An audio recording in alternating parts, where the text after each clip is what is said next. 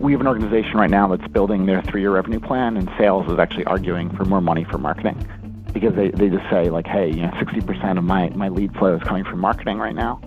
And, for me to be successful, for me to hire more account executives, you need to do this corresponding investment in marketing, right? So the point I'd make is if you have that tight alignment with the revenue function, right, and they think that you are fundamental for their success, it's going to be a different conversation.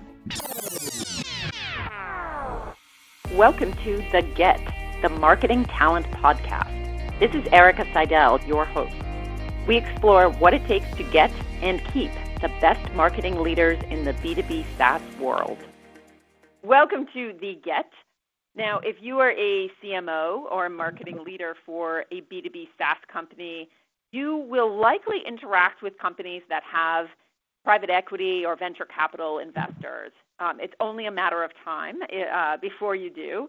And this episode is going to be really fun because we will talk about how to ace the interview with the investors and also about how you can successfully interact with investors once you are in that CMO role. It can often feel like marketing speaks one language and investors speak a different language. And so if you've ever felt that, this is going to be really useful for you to listen to. My guest today is David Badler. He is a partner at Susquehanna Growth Equity based in Philadelphia. And David, welcome to the show. Thank you so much, Erica. My pleasure to be here. Great. Can you talk to me first about your role?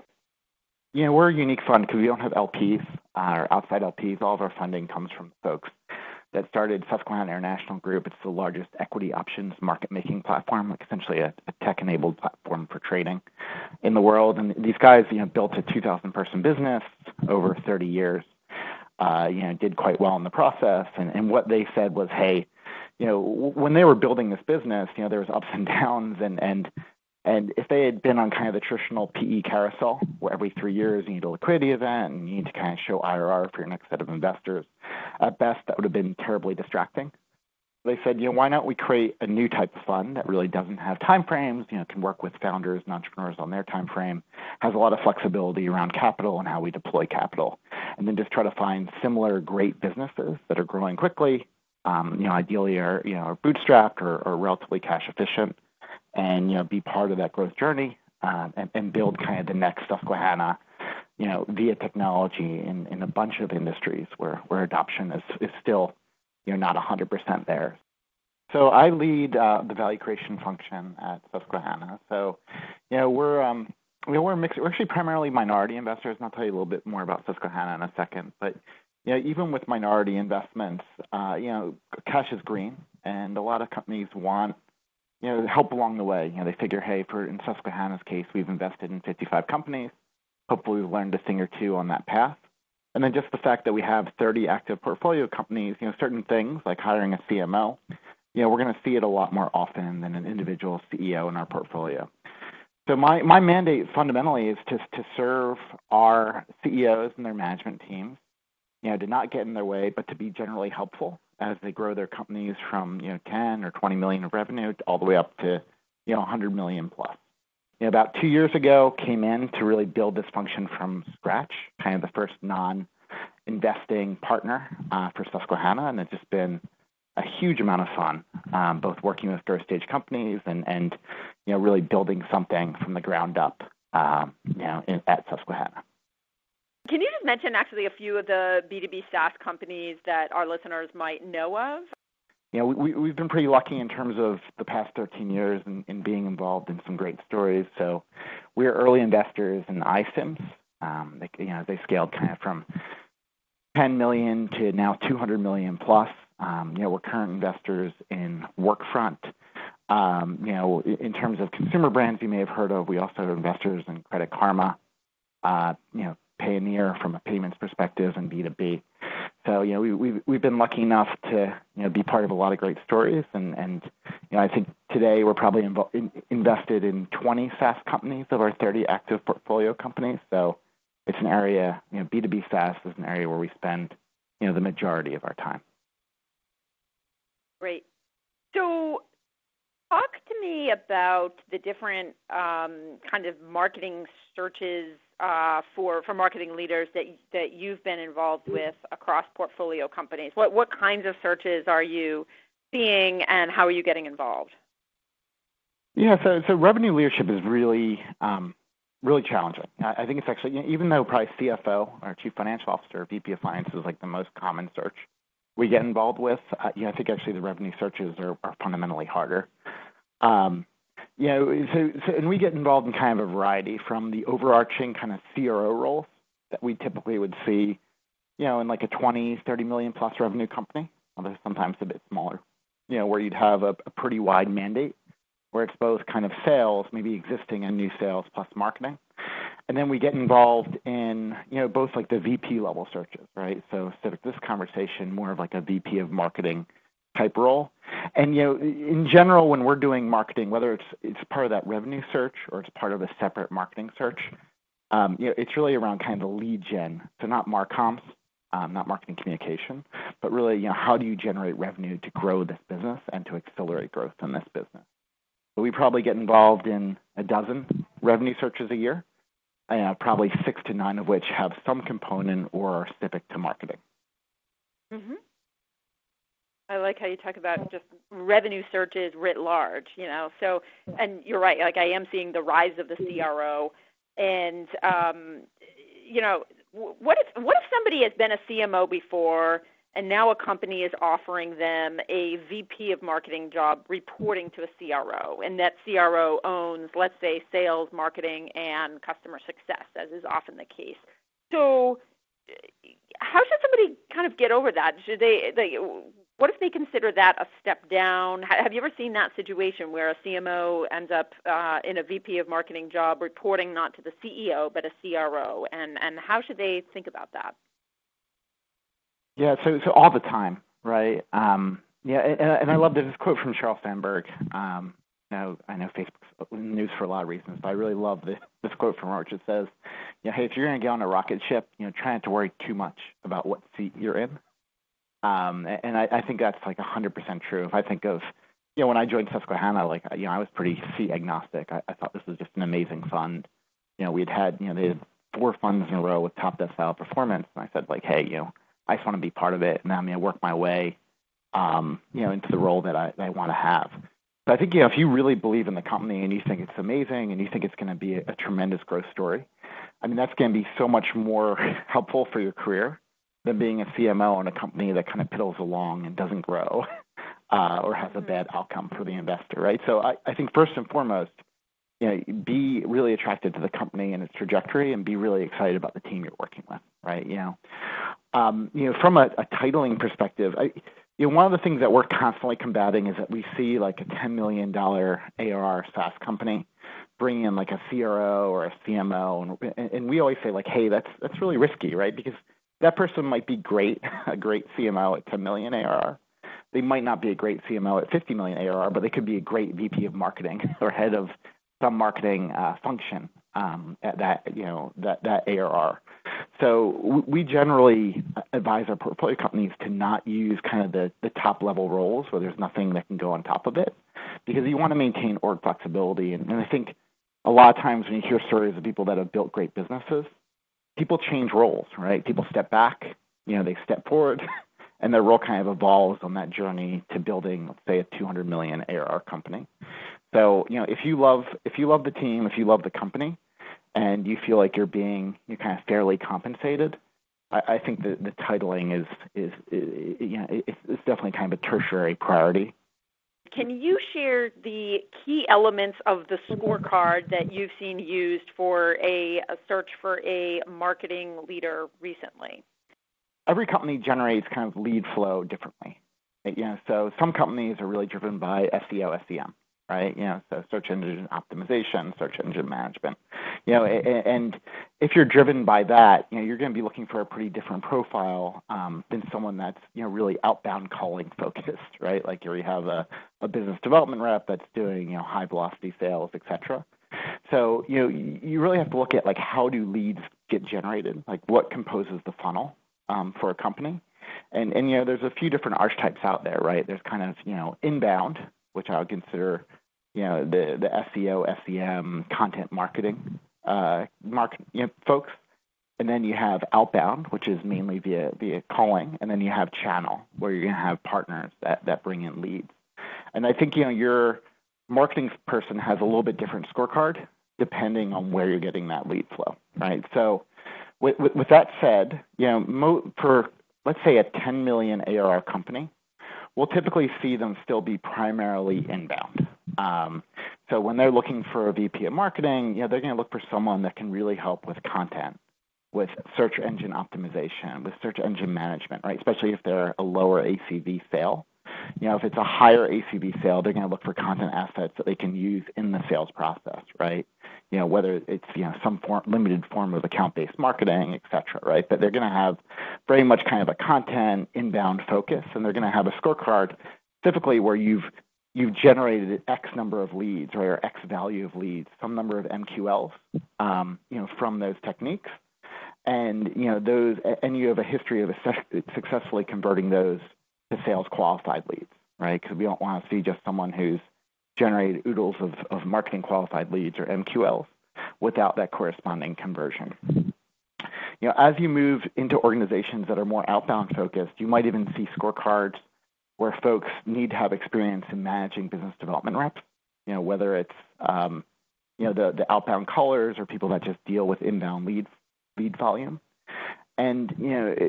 And finally, we do like to see people, kind of regardless of scale, who are very strong on marketing operations and putting in the fundamental processes, systems, people to create that lead machine and really build out that funnel, right? So those would be kind of the three generic categories that we see in the scorecard, right? So history of success in generating inbound MQLs and converting to SQLs. Number two, experience, especially if they have to manage some level of business development reps, experience in that process if it's applicable. And then third, this kind of marketing operations, because they're going to be fundamentally building the basic infrastructure for a 10 or 20 million ARR SaaS company. And can they do that successfully, right? So those are kind of the three most important. And generally, we're trying to understand, have they done this before at a similar scale? And that's very, very important. So if they've done this. Why is that important? Because I see that all the time. Like, we want somebody who has done this very, very similar situation before. And then on the other hand, on the candidate side, candidates want to do something that they haven't done before. They want to be stretching into the job in some way. And so I wonder, is it fundamentally, is it smart or is it unimaginative to want people to have done the same thing before? Can you talk about that? So the way I think about it, if I think about my days at SAP, right, like I managed our content marketing function. But it was very much within like a content marketing machine, right? Like we already had our content management platform. There was a separate team that kind of managed, SEO, SEM, and I was kind of just a piece of it, right? So if you came in and you hired me as like a chief marketing officer, I was really great at creating content, or I think I was semi-great at creating content assets. But like I wouldn't have understood kind of how to do everything or build that infrastructure from scratch, even though, on my resume I'd say, hey, we created hundreds in this case of content assets, right? So for me, the scale point is, and not to say it doesn't work ever, but, someone coming from like an SAP or Oracle or even a 200 million ARR company versus a 10 million ARR company, there's just a different level of infrastructure there and a different level of building required. And is that person able to do that building? In terms of functional expertise, we're okay if you don't cover all the bases, right? So if you say, hey, I've never done content marketing because that was done by someone else, but I've done a lot of SEO, SEM. I really understand the marketing operations piece. I've even managed kind of inbound BDRs. We're fine kind of expanding from that core competency. So, we're always excited about kind of step-up candidates who have done part of the job or have gotten exposure from the job to the job but haven't actually been responsible for it. But, where we get very cautious is folks that are fundamentally trying to scale down, especially if it's a pretty massive scale down from a much bigger company to smaller. And we're much more excited about people who have been in that type of environment and are trying to increase the breadth of their functional responsibilities. Yeah, that's helpful. You make me think of a client of mine who is very articulate, who said at one point, I would rather have somebody stretching into this role than stooping into this role. So I think about that a lot, about like there's the stretch into the role, there's the step into the role, having done something very similar recently, and then there's the stooping into it, which, you know, in my book means you've worked at a much bigger scale, and now you're looking at a much smaller company and rolling up your sleeves. And it sounds like that's the stooping. That's where you get cautious and the risk vectors, go into high gear. Yeah, and we've had to find people that are, like we've hired people from Microsoft. We just hired someone from Concur, from one of our portfolio companies, and when these folks are really successful, it's like they really have a passion to get back into building. Right, so we do look at, there's this kind of fundamental personality characteristic, and when they describe, we actually ask them a lot about what they liked and didn't like about working at that bigger company, and you can kind of tell the people that are kind of itching, they're okay. They used to manage 80 people, now they're okay. They're going to be okay managing 2 people, right? Or they're okay managing no one, and they're just itching to get back, into the engine room and work the gears, right? So I think when you are looking at people that are going to stoop down, you got to make sure they're kind of stooping down to get through that that shorter door to get back in the engine room, and they're going to bring a wrench with them, and they're not going to be standing outside and yelling for people to do things inside it where they might not have anyone they're talking to. Yeah, I like that analogy. That's great. Thank you. So I have a really supreme question, and that is that why is that you can have a CEO and a team that fall in love with a candidate and then put that candidate forth to the investor, and the investor meets the candidate and says, no way, ding, ding, ding. So how can we avoid this kind of surprise veto power that can happen in a search? Yeah, and I think some of this is just like know thy investors, right? I mean, it's one of the key things from this podcast. Like, understand, do they want veto power? How do they want to be involved in the search? And then, just understand like how opinionated is this person, right? Like, is your investor, going to have a very, very strong reaction, yes or no? And then, gear your process around that. So we actually, we're going through a chief revenue officer search that also has a strong marketing component. He spent tremendous amounts of time, and even like our group, the value creation group, spent a tremendous amount of time with a couple candidates, and we brought them in for a test drive of the board. The Susquehanna folks, really liked them, but we had another board member, a fantastic person, but he had a very visceral reaction on kind of the preferred candidate, and in the end, we actually didn't end up hiring either candidate. So, fundamentally, if you know, hey, this person is going to have very strong opinions. A lot of times, especially if they came from the industry before, if they've been part of similar businesses, or you just know that they react strongly, get them involved earlier in the process. Make sure that they're aligned on how you create the scorecard. I can't emphasize that enough, right? Like, if you're aligned on the scorecard and you're interviewing people effectively, hopefully that's going to minimize surprises. But have them do a phone screen. Like, don't be shy. Getting them to be part of the process.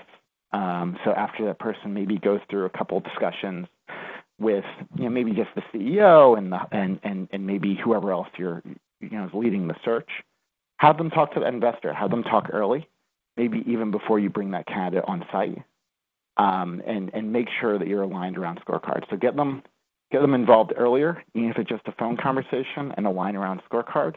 And then finally, of course, know thy investor and how much you got to press on both those angles to ensure no negative surprises.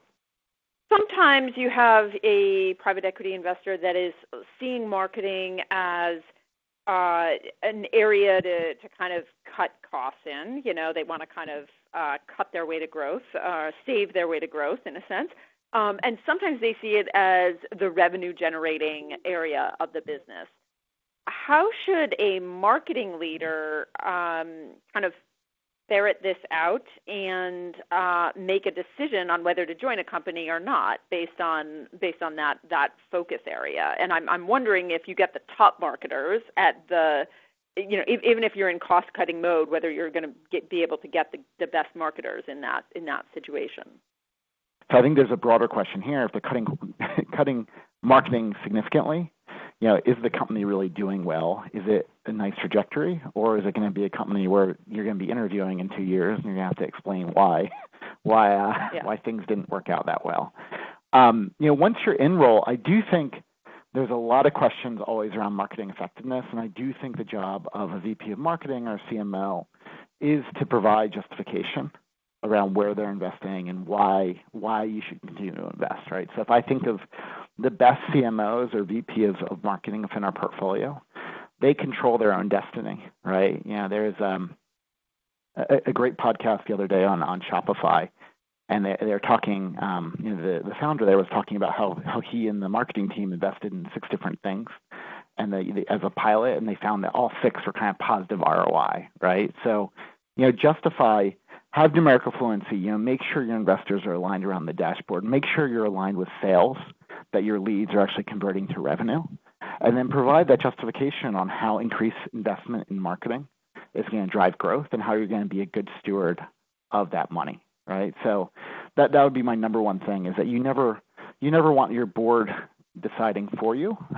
Maybe in some cases they're going to give you guardrails or constraints, but you really want to say, hey, for every dollar I get, I'm going to show how I'm going to generate tremendous returns and be a fundamental part of the growth story for this business.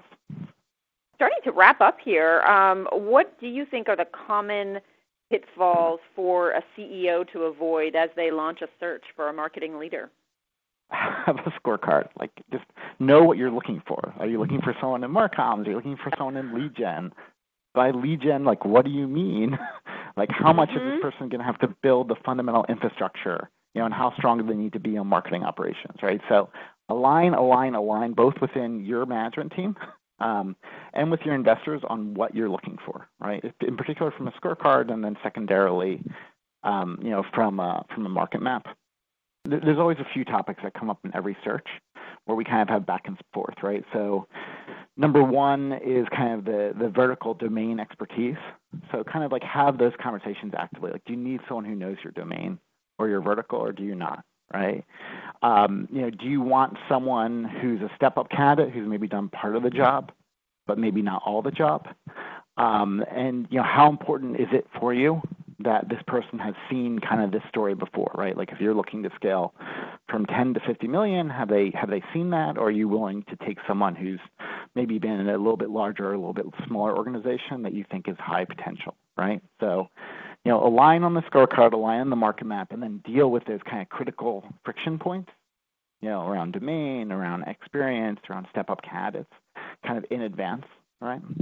Then, lay out a good process, right? So fundamentally, the way that we think about funnel, is you want to have probably 150 candidates in your pool, right? And from that 150, you should get to about 20 candidates that you're going to screen versus your scorecard and assess, whether they're really viable candidates to bring in, et cetera. From those 20 that you're kind of doing, a series of interviews, phone interviews with, you want to get to 5 candidates that you're going to bring on site. You're going to really, really vet in detail. And then ideally you can get down to kind of 2 candidates where you can, who are the finalists. Ideally you can do some sort of test drive. And then you kind of keep, one in reserve, and you get to that one candidate where you think, they're really the ideal candidate or the most suitable candidate for the role in the business, right? So align on scorecard, align on market map, align on some of the key decisions, and then make sure you kind of have that enough candidates in your funnel and that you're kind of hitting those numbers roughly as you go through the interview process and get to successful conclusion of a search. Mm-hmm. That is the ideal, yes. And some of them follow exactly that kind of pipeline, and sometimes they don't. And that's the fun job of the search person to keep going, even if things pivot and shift a little bit. Yeah, we had one search where we had 900 candidates in our funnel to get to one. So it's definitely ideal, but reality can be tougher, and so don't lose hope. Yeah, that's great. Well, David, this has been wonderful to speak with you. Thank you so much. I've learned a ton, and I'm sure the rest of the people listening are learning as well. So thank you again. Hey, Erica, thank you so much, and best of luck to all the listeners out there as you grow your companies. Thanks for joining us today for The Get. Join us next time with another guest. Till then, follow us on SoundCloud, iTunes, or Spotify, or check us out on LinkedIn and Twitter so you don't miss a thing.